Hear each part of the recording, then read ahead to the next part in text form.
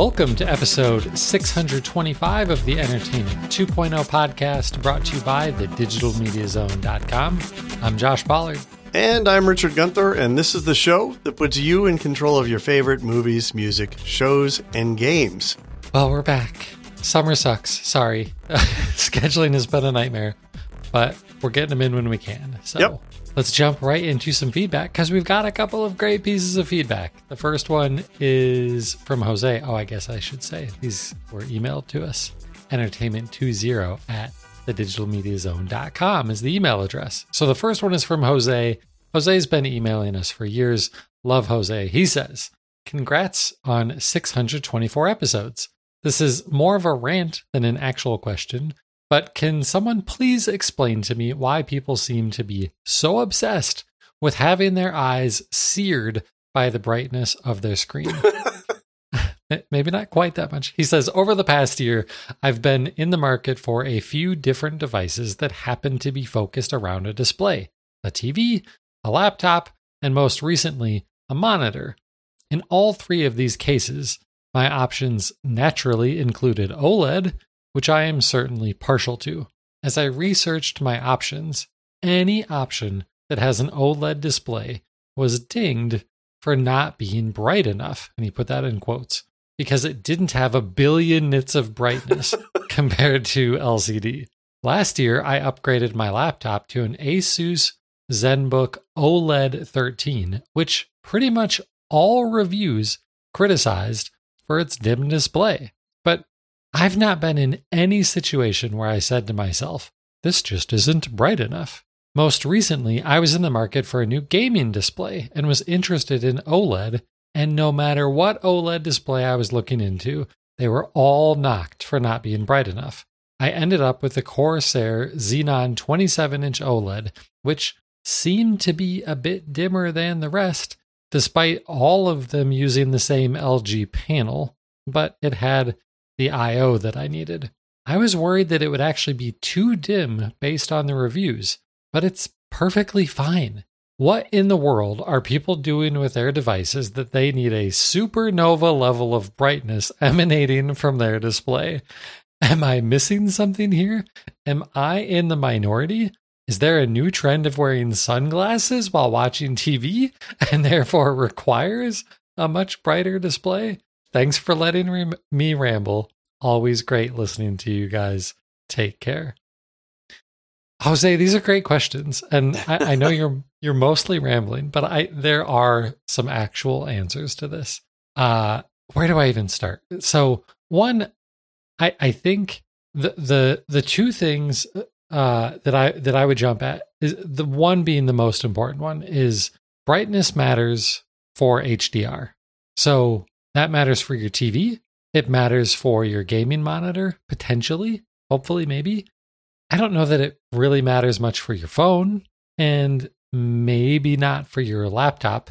Although, with laptop brightness, the reason that the brightness is regularly mentioned in laptop reviews is in case you're going to use it outside. Yep. The same reason for phone screen brightness. Yep. You're not going to take your computer monitor outside, but you might take your laptop outside.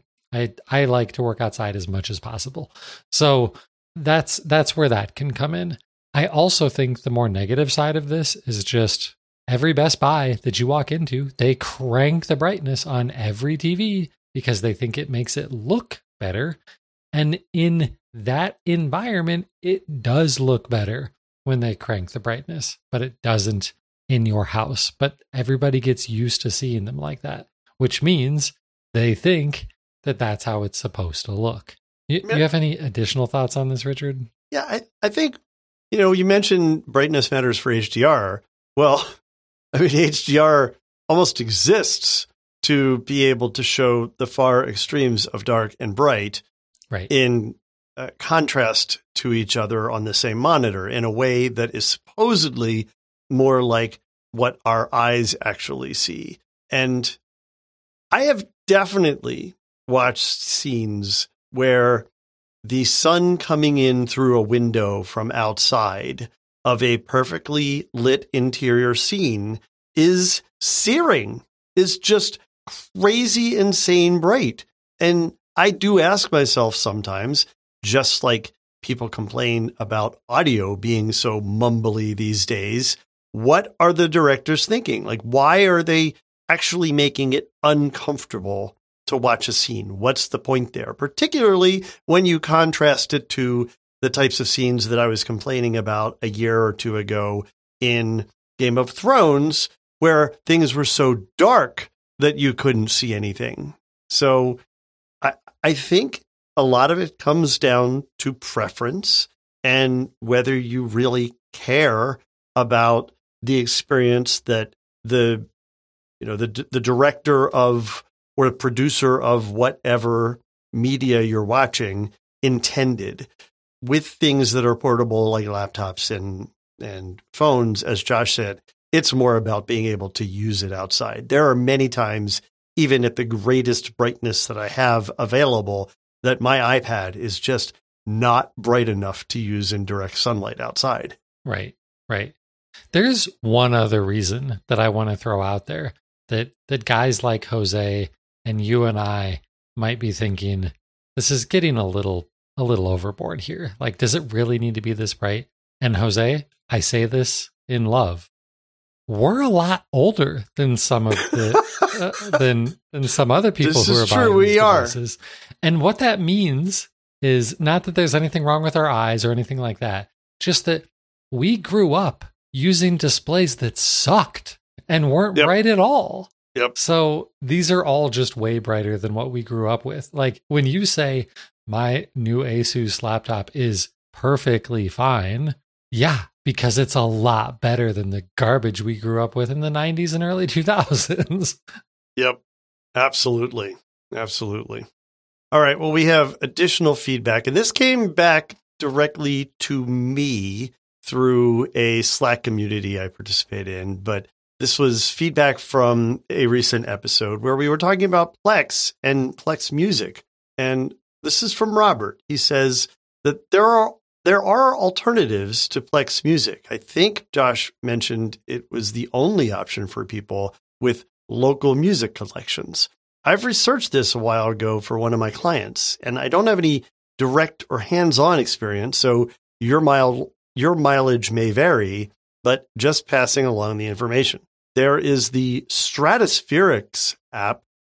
I'm not even going to spell that. Stratospherics with an X at the end. There'll be links in the show notes. Yeah. He even included links. Robert's very thorough, which looks like a low-cost one-time fee, but it only works locally on the homeland. The premium solution, especially for audiophile types with lossless music collections, is the Roon ecosystem. I will spell that. That's ROON. He says it's very extensive and includes options for streaming outside your home. You have to run a server app on a computer similar to Plex. But Roon's claim to fame is an extensive music metadata and organizational capability. I think it's subscription-based. He says it overlaps with Sonos and luxury music distribution hardware and software, but typically it's used to manage a local music collection in combination with other hardware systems to handle the physical distribution streaming. But it looks like it could be used by itself for more typical consumer or home use. These are great suggestions. I'm not familiar with either of these. Are you, Josh? No, I don't think I had ever heard of either of these. So he rightfully calls me out as incorrectly saying that Plex Music was the only solution. Maybe I'll try to give myself a pass as saying the only popular solution. Is that fair? Yeah, that might be fair. I mean, these are not as well known. The other thing that I think is worth mentioning is that Sonos does still allow you to connect to a local music system. You have to use the Sonos app somewhere to set it up, if I remember correctly, like Sonos app on your desktop. Now, they don't support that anymore. So if you're doing this basically just knowing that it may stop working someday. But if you have Sonos speakers and you don't want to use Plex or one of these systems, Sonos itself will allow you to connect to a music library. Oh, I had kind of forgotten about that one also. Yeah. All right. Well, great feedback. Thank you, everybody, for writing in. All the rest of our contact information is available in the show notes over at www.thedigitalmediazone.com. And we'll give you some of it again at the end of the show. All right, so let's jump into the news. And we're going to start with more bad news about prices. And this one gets fairly complicated. So this might be one that you want to just, like, if you really care about all the details, you might just want to go click the link, because there's even a table of information here. That's how complicated this gets, because it's Disney, and Disney owns a lot.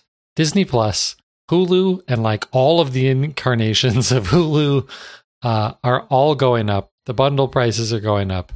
Okay, so Disney Plus without ads, it's going from $10.99 to $13.99 a month. Hulu without ads goes from $14.99 a month. I had forgotten that Hulu was $15 a month. Yikes. To $17.99 a month. The ad-supported options for both of those services stay at $7.99 a month. If you want both of those, there's a new plan that they're introducing that is just Disney Plus and Hulu without ads for either of them for $19.99 a month. So that's like for people like me. Yeah.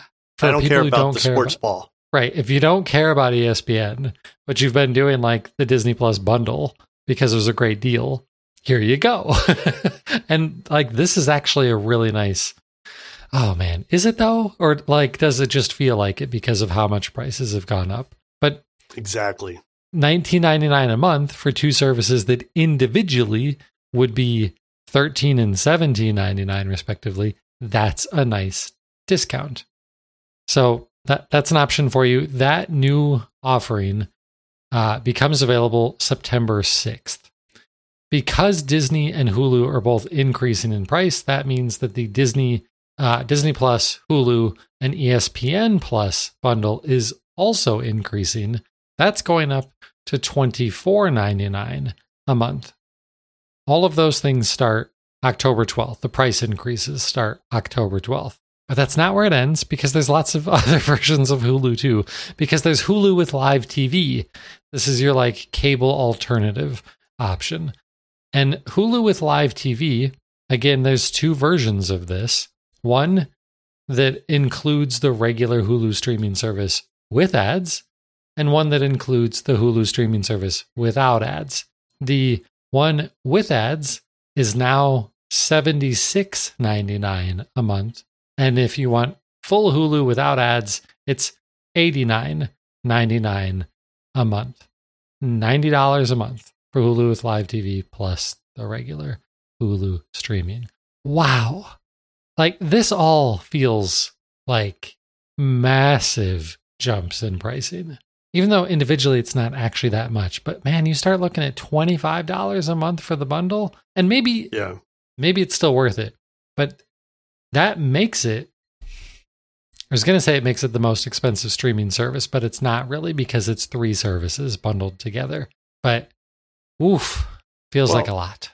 Yeah, I mean, if you look at this Disney Plus price, that's, well, first of all, I kind of think of it as having just gone up to $9.99, right? It was $6.99, then it went up to $9.99, but they had the ad version for $6.99, so you felt like you were getting a bargain, right? If you stayed or switched to the ad version. So now it's going from $9.99 to $13.99. I'm using the 99s very intentionally, and I usually don't, because I like to gloss over it. They're using the 99s to gloss over the fact that that's a 40% increase in price. 40%.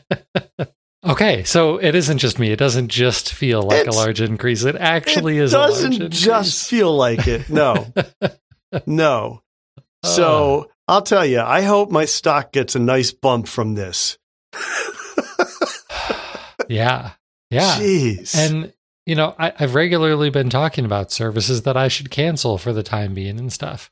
I have absolutely no reason to be a Disney Plus bundle subscriber at all right now.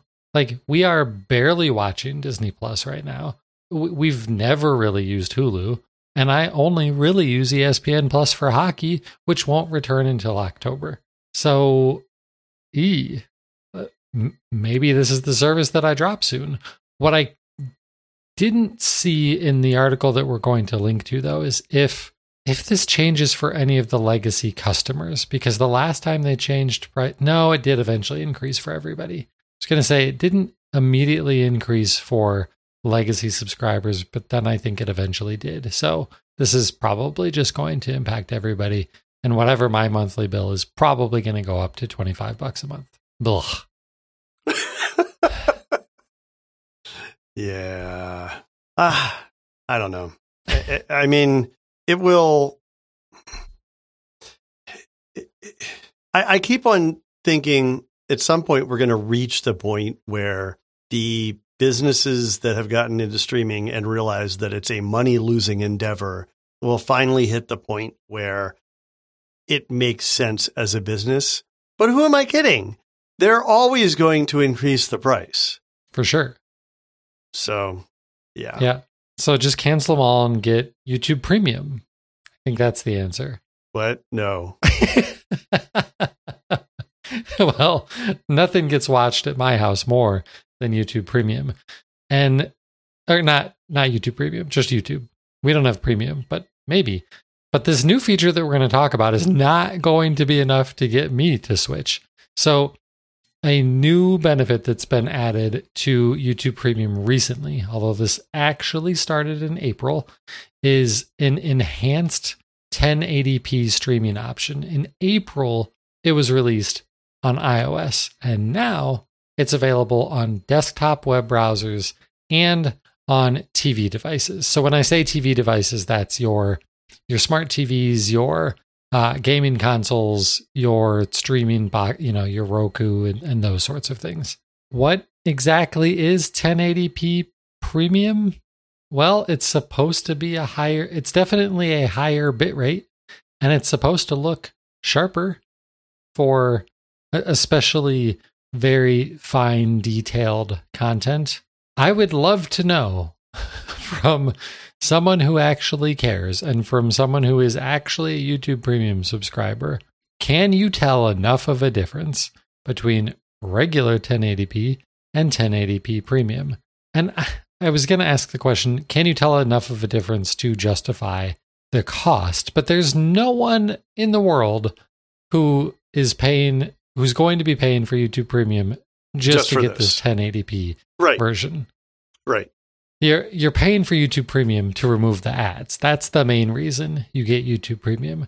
But this all just feels kind of dumb. Like, I don't understand why this is even a thing.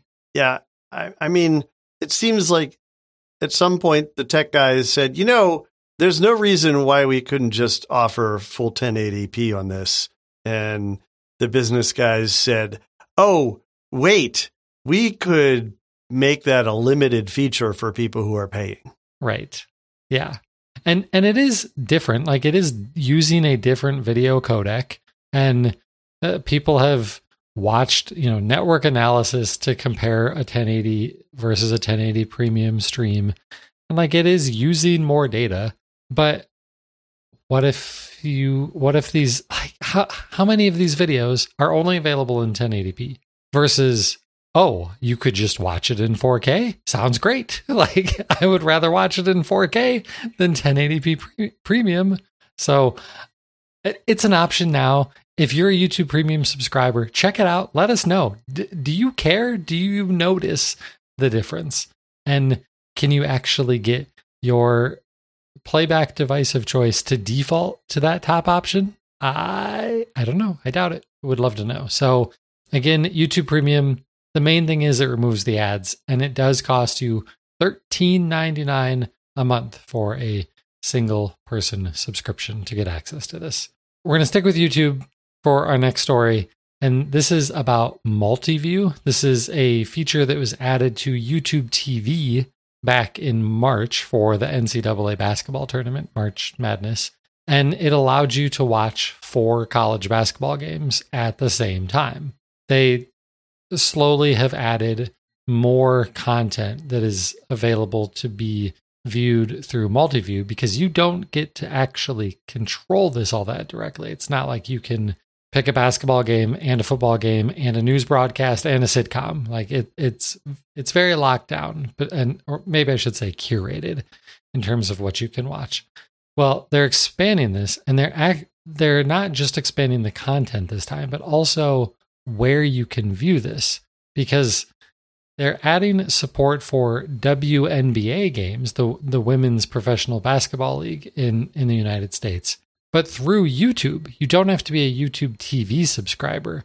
You do have to subscribe to WNBA Primetime, but then you can just go to that YouTube channel and they will give you, again, a curated list of games that you can watch. But I don't even know how many teams are in the WNBA, like how many games could be going on at any given time. I don't know. I don't know their schedule all that well. But you can watch 4 games of their choice. It'll give you the audio for the game that's in the top left-hand corner. You move the cursor around to different games, and that's the one that gives you that the audio plays from. Sounds great. And it doesn't really cost you any extra. You just have to have that WNBA Primetime channel subscription. So that's cool. It works on TV devices. Again, like we said with the last one, that's basically anything you can connect to a TV. It does not work on mobile, which kind of makes sense. Like, I know phone screens are big, but 4 basketball games at once on a phone screen seems ludicrous.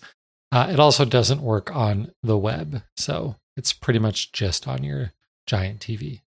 I had heard that YouTube TV was going to be expanding multi-view to news and other content like that. I don't think that's out yet, though. I was looking for it on my account, and I certainly couldn't activate it. I thought some of the content was expanded, but maybe right now it's still just different sports.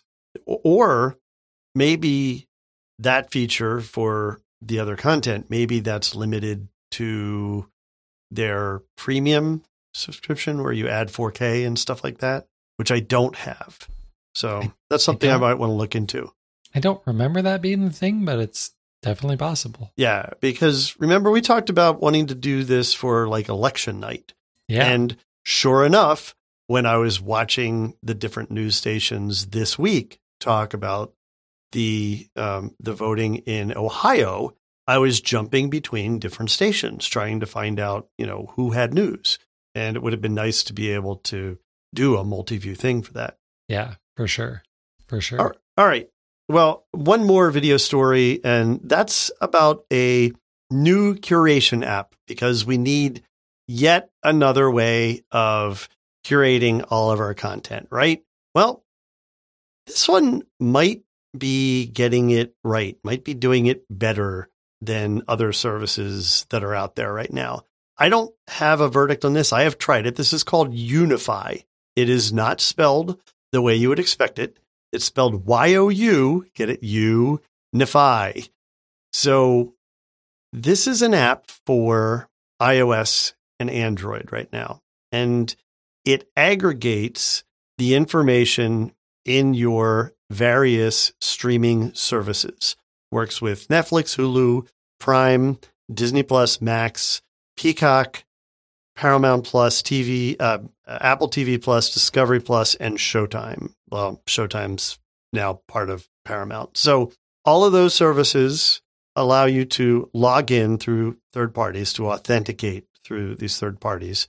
This does that and pulls the information in for what you've watched and what you want to watch, what's on your lists on those services from the services, and then aggregates that together as a curated experience for you to pick from. So instead of having to train this thing and tell it, oh, I like this versus that, or I want to watch these things, in addition to having play play reminder lists or whatever they're called on all of your various different services.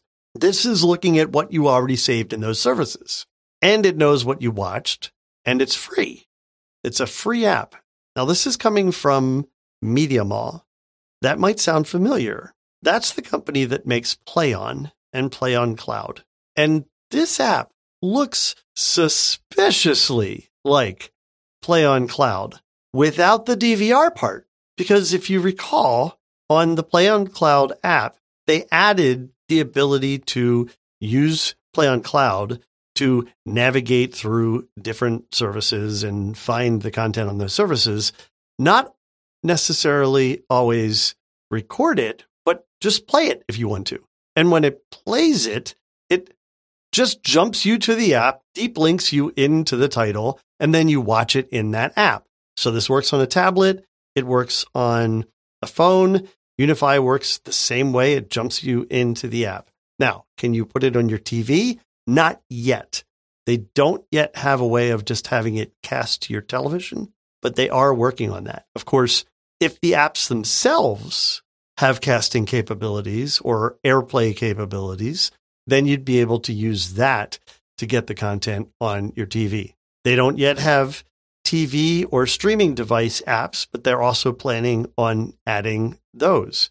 So this may end up being, for some people, depending on how you curate the stuff you want to watch, a better way of keeping track of the things you want to see and then having one central place to pick them from. This idea sounds awesome.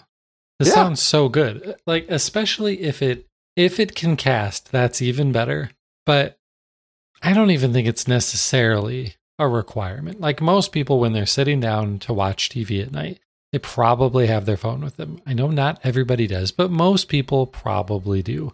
But they don't necessarily know what they want to watch. And so even if you can't really cast it and all that stuff from the phone, that might not matter that much. At least I can open up this app and say, oh yeah, I wanted to check out Tehran, and go to YouTube or go to Apple TV on my TV or whatever device that I'm watching on, and find it from the watch list that's already in that app. Like, it's not going to be hard to find. And even if it was, like, at least you know the thing that you're looking for. Like, I think that's the genius thing here. Like, we hear about all of these shows that we want to watch, and maybe we add them to our watch list within the various services. But to not have to open up every single app to find, well, all right, I just finished watching Jack Ryan season 3. What do I want to watch next? Yep. And maybe it's not something that's in Amazon Prime, but you're not sure.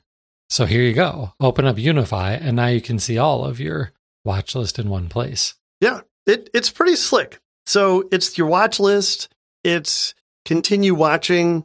It also has recommendations based on, similarities to movies that are in your continue watching or your watch list. And it has some popular stuff and other categories like that. So it's doing what a lot of the other curation sites do. Now, one thing that I will say, love the folks over at MediaMall. They have really cool applications that I still don't understand how they're legal. But one of the things that I think is just a little bit lacking is just a polish to their interface design. So the experience is nice. It's good. It's not beautiful. It's not the slick experience that you see on your Google TV or on your Apple TV or something like that. It's very functional. And as a utility, I think they've nailed the capability on this. Now I hope they spend a little bit of time just making a little bit more polished. Yeah. It's similar to what Plex has, except that Plex doesn't automatically connect to those things. And I think that's the main difference, because like I can open the Plex app on my phone, search for anything, and add it to one single unified watch list. So if all you care about is the watch list functionality, then maybe the Plex app is actually better, because then it'll just tell you where you can watch it. but it doesn't actually tie into the services that you already have, the watch list that you've already made there. It doesn't also give you recommendations on other things to watch similar to that. So like there's definitely some things are better in Plex, some things are better in this Unify app. But yeah, this Unify app sounds really interesting. I'm definitely going to have to set this up. Yeah, it's definitely worth trying out. I don't know, I don't know if it's something that I'll stick with, but normally I go to Just Watch to see if something that I'm interested in watching is available or not. This has all the services that I use, so this is already kind of a filter on what would be available to me based on what I'm already paying for. Yeah. So I like it. Very cool. Nice find. All right. Audio news. This is a little bit of a different one, but obviously we like podcasts around here where you're listening to a podcast that we make. So we like them. We don't just make them. I listen to bunches of podcasts, and a lot of you have started subscribing to podcasts on Patreon to help financially support those creators. It's a great thing, but the biggest problem, I think, with Patreon is that the main experience means now you've got to go to Patreon to get those podcasts instead of getting them in the podcast app that you listen to all of the rest of your podcast in. And Spotify is solving this problem if you're already using Spotify for other podcasts that you listen to by partnering with Patreon. So you open up the Spotify app, you sync your Spotify account to your Patreon account, and in Spotify, you will be able to see the subscriber only, locked episodes in Spotify. But if you subscribe, then you can listen to those versions right there in Spotify. Like, I can't wait for Jen to get home for me to tell her about this, because her favorite podcast she subscribes to, and there's all sorts of like bonus episodes throughout the week. And so she's always listening through.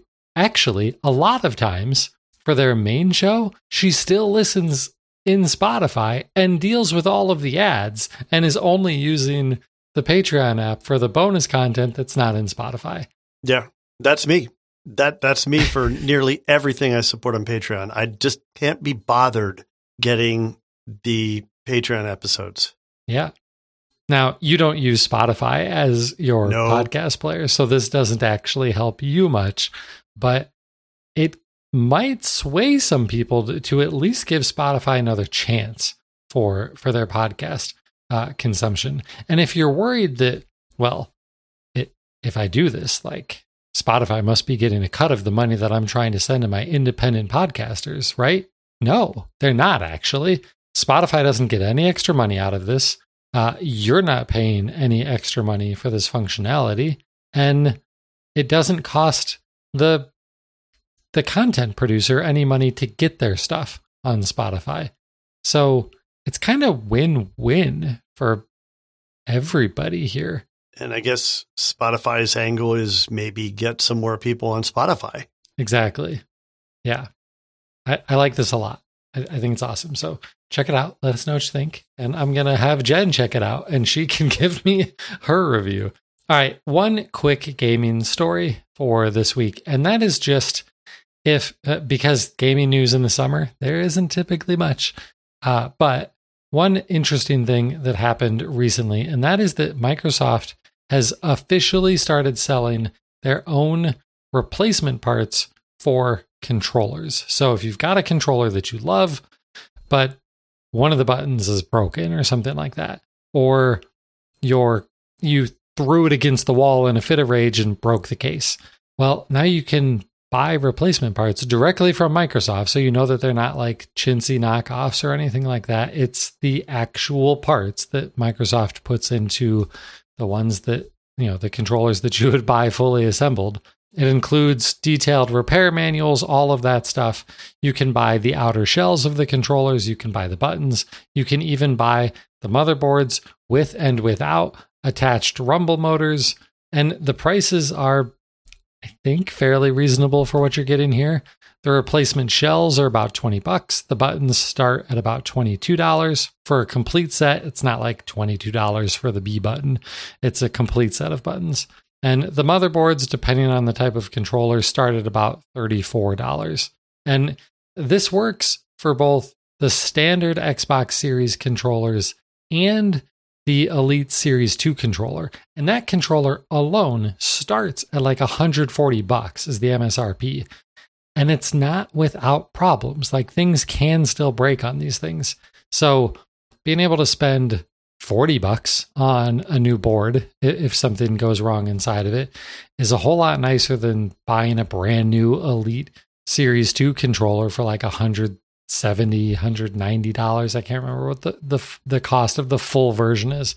So if you've got a little bit of handyman skills, if you're able to fix fairly easy things on your own, then check out Microsoft's own replacement part website to get the real deal and fix the controllers on your own. Now, if you are thinking, oh, does this mean that I can buy like the different colored shells, sort of like the Xbox Design Lab? No, you cannot. They only offer the black and the white. So that's it, at least for right now. So check that out if you've got a controller that could use some loving. I didn't even know that they were repairable. They are now. That's cool. Yeah. Okay, Richard, it's been a couple weeks. What has been going on inside of your entertainment center? Lots of good content. So What We Do in the Shadows Season 5 is about halfway through right now. The last couple episodes have been absolutely hysterical. I mentioned that we were watching Fubar, the Netflix show with Arnold Schwarzenegger. They're enjoying that. We finished the first season of Ghosts from the UK and are ready to start season 2 on that. Amazon Prime released the second season of Good Omens, approximately 4 years after the first season. Wow. It's just crazy how long of a gap there was on this. I don't know why. Maybe they weren't thinking of doing it, and then eventually they decided to do it. But I'm finding it more complicated to follow. Well, maybe not more complicated to follow, but more complicated to understand why. Like, what's the point of what they're showing us in each scene? And it's coming together. I think we have 2 episodes left before we're finished this season. So I'm enjoying it. It's, I don't think, as straightforward fun as the first season was, but I'm enjoying it. Continued to watch some more of the Cabin Chronicles shorts that I talked about as part of the Discovery content that is on Max now. And Strange New Worlds had probably its most unusual episode yet last week. This week is actually the season finale. And no, I'm not talking about the crossover with Lower Decks, which in itself was pretty strange, but they did a musical episode. What? And fans of Buffy the Vampire Slayer may recall that a very controversial episode of Buffy was a musical. And I had no idea. It had it was largely well received. And everything that I've heard from most people on this episode was that they enjoyed it. I loved it. I thought it was so funny, so well done. They give an explanation, sort of, for why it's a musical. And even that is entertaining. I was dreading this. I just didn't know what to expect because this last season has started to feel a little bit too silly. And I like some humor in my Star Trek, but it was getting a little bit too cheeky. But I think they nailed it with this. I think they nailed it. And I made a reference on Mastodon that I don't know how many people will get necessarily, but I said that I think this will probably get some Emmy nominations. And I liken this, I basically said, this is their Atomic Shakespeare. I don't know if anybody watched Moonlighting, but in its prime, they did an episode where the entire episode was basically a retelling of The Taming and the Shrew. And the whole episode was in iambic pentameter. And they got a ton of Emmy nominations and won a few for that episode. I think this is that. It so breaks the mold. And it was very clever. And the writing of the music, of the songs and the lyrics was just brilliant. Like they're talking about the status of what's going on a console or in the engineering department in song. It's wild. Anyway, thoroughly enjoyed it. I completed my Jack Ryan rewatch. And so now I am in season 4, really liking that and disappointed that it's going to end because I think that they've done such a good job with this series, even though it is separate from the books and isn't based on any of the books, really. It nicely parallels what we know about the Jack Ryan timeline, and I think is one of the better additions to that library of content, frankly. Are you still with this one, Josh? I've not started the most recent season. So this is officially the last season? Yep. Aw, that's sad. Mm-hmm. Huh. Yeah. Okay. Yeah. Very disappointing, but I think that they're doing a great job with it. I finished The Jury. I was very concerned about how they were going to end The Jury. Remember, The Jury is this thing where the premise is that it's a mockumentary about a courtroom, and everybody in the court, except for one juror, was an actor. And obviously, they have to spring it on him at the end. And I was just really worried that would be terrible. And the way they handled it was just so great.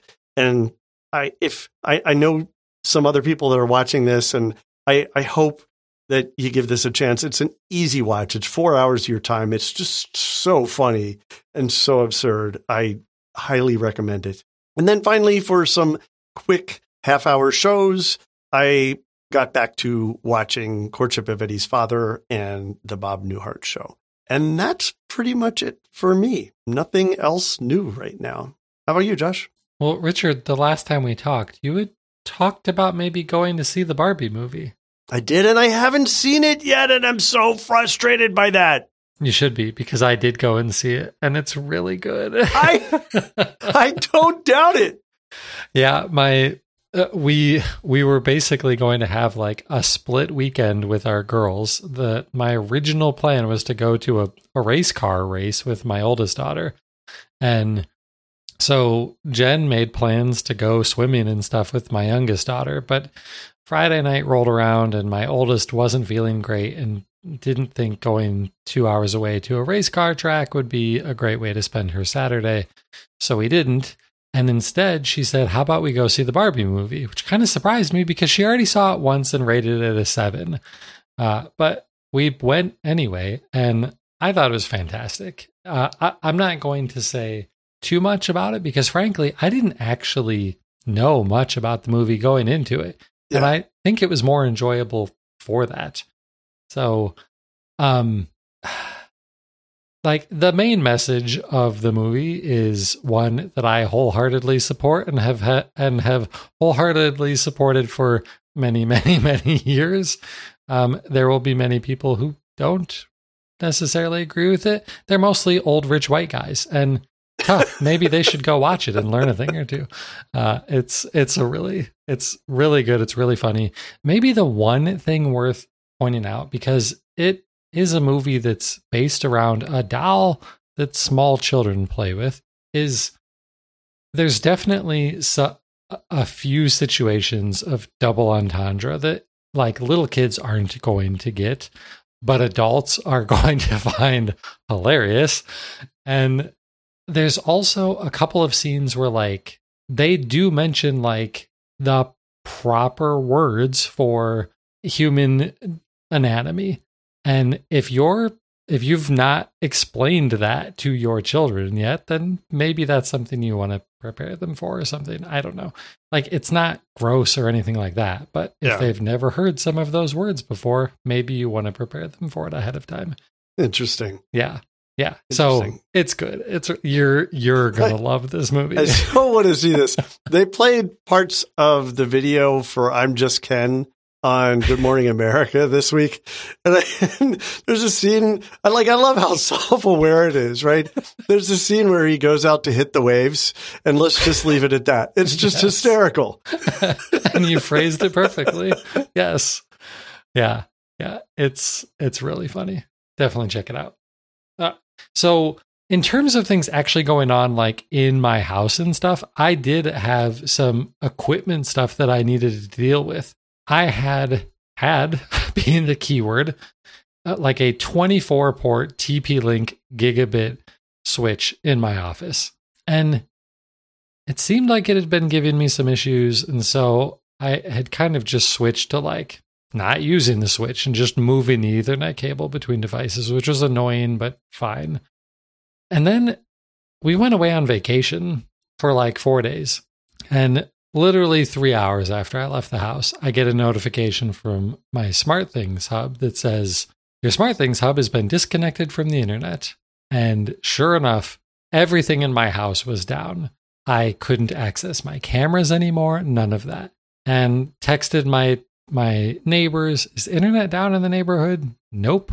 Great. It's just my house. I have to work the day after I get home. I hope this isn't that traumatic. Come home, another switch in my house, the one connected to the modem and router, died. It was just like flashing lights and actually making an audible noise. Your switch, not really supposed to make noise. Not supposed to do that. No, it's not. So I ended up having to replace 2 switches in my house to get everything back up and running. And then also took that as an opportunity to move my main Wi-Fi router because my daughter was telling me that the Wi-Fi signal in her bedroom wasn't great. And I'm like, you could have told me this months ago. We've lived in this house for 2 years and this is just now coming across. So fixed all that stuff. Network seems to be running fantastic now. Bought used switches from a listener of the show at a really great price. So thank you, Joe, for helping me out there and getting me the equipment in a hurry. On the gaming side, finally finished the campaign in Diablo 4 last Saturday. The guys that I was playing with, we got together, started playing, and it was like 11:30 or something like that. And we had finished up like the second to last section of the game. And we're like, no, we're not going to bed. We're finishing this. And we didn't go to bed until 2:00 in the morning, but it's done. So it was really great. Definitely still absolutely love Diablo 4 and highly recommend it to anybody who hasn't played it yet. I also, a couple nights ago or last night, I don't know, time is weird, did play another section of The Last of Us. So I'm slowly getting through, nearing the end of that game. Something major happened there that I wasn't quite expecting. Answers some questions for me. And I don't know how I've made it this far in life without really having any actual spoilers to The Last of Us. Yeah. I haven't. So it's been good. Hoping to finish that soon. And then lastly, audiobooks and just books in general. Read Masters of Doom, written by David Kushner, narrated, and this is why you should get the audiobook for this, narrated by Will Wheaton. And Will Wheaton does a fantastic job narrating this book. Now, what is the book? Masters of Doom is all about, it's essentially the biography of John Carmack and John Romero, the 2 guys that started id Software, the guys that made Doom and Wolfenstein 3D and Quake. And it's a real interesting story. Like, those guys had some interesting lives leading up to this, and then especially once they started working together. And just the story of the video game industry through the 80s and through the 90s. And the book ends, I think, roughly 2001-ish. It's it's really interesting. It feels long, like it's a 13-hour audiobook, which feels long for a biography of people who are still alive. Like, they've hopefully still got many decades of their lives left, and it's 13 hours already. So check that out, partly because John Romero released his own book just within the last few weeks called Doom Guy, and want to listen to that too. It's not available from the library yet, though, and I don't like paying for books, so I might be waiting. I might not, because I heard that one's also really good. But if you're into the video game industry at all, check out Masters of Doom. It's a really, really interesting book. And Will Wheaton adds so much to the reading experience. His narration is amazing. I want every book that I read to be narrated by Will Wheaton from now on. So yeah, he's a good narrator. I have to speed him up a little bit because he's a little bit, and this comes from one, but he's a little bit of a slow talker. So I tend to read his books at like 1.4, I think. I don't know. You read books faster normally, don't you? I don't normally do that. I normally allow the narrator to stage the pace of things the way they want to. Hey, they still are. Sort of. Like, the relative pace doesn't change. The overall pace just changes. It's totally fine. I'm not screwing it up. It's fine. 1.75x, totally fine. Wow. Well, then you don't need to speed them up. So anyway, that's it for what's going on in my entertainment center. If you want to get a hold of us, well, I'm on Twitter sometimes at Josh Pollard. We're both on well, actually we are on Instagram, but we're on Mastodon, Richard Gunther and Josh Pollard over on Mastodon. I promise you the live show will return soon-ish. I think I've fixed the video problem, so this might be up on YouTube. So go and check out our YouTube channel and subscribe there. We'd appreciate that. And you'll be able to find all of these links in the show notes over at www.thedigitalmediazone.com. So that's going to do it for episode 625. He's Richard Gunther, and I'm Josh Pollard. Thanks for listening to Entertainment 2.0. Adios. Goodbye.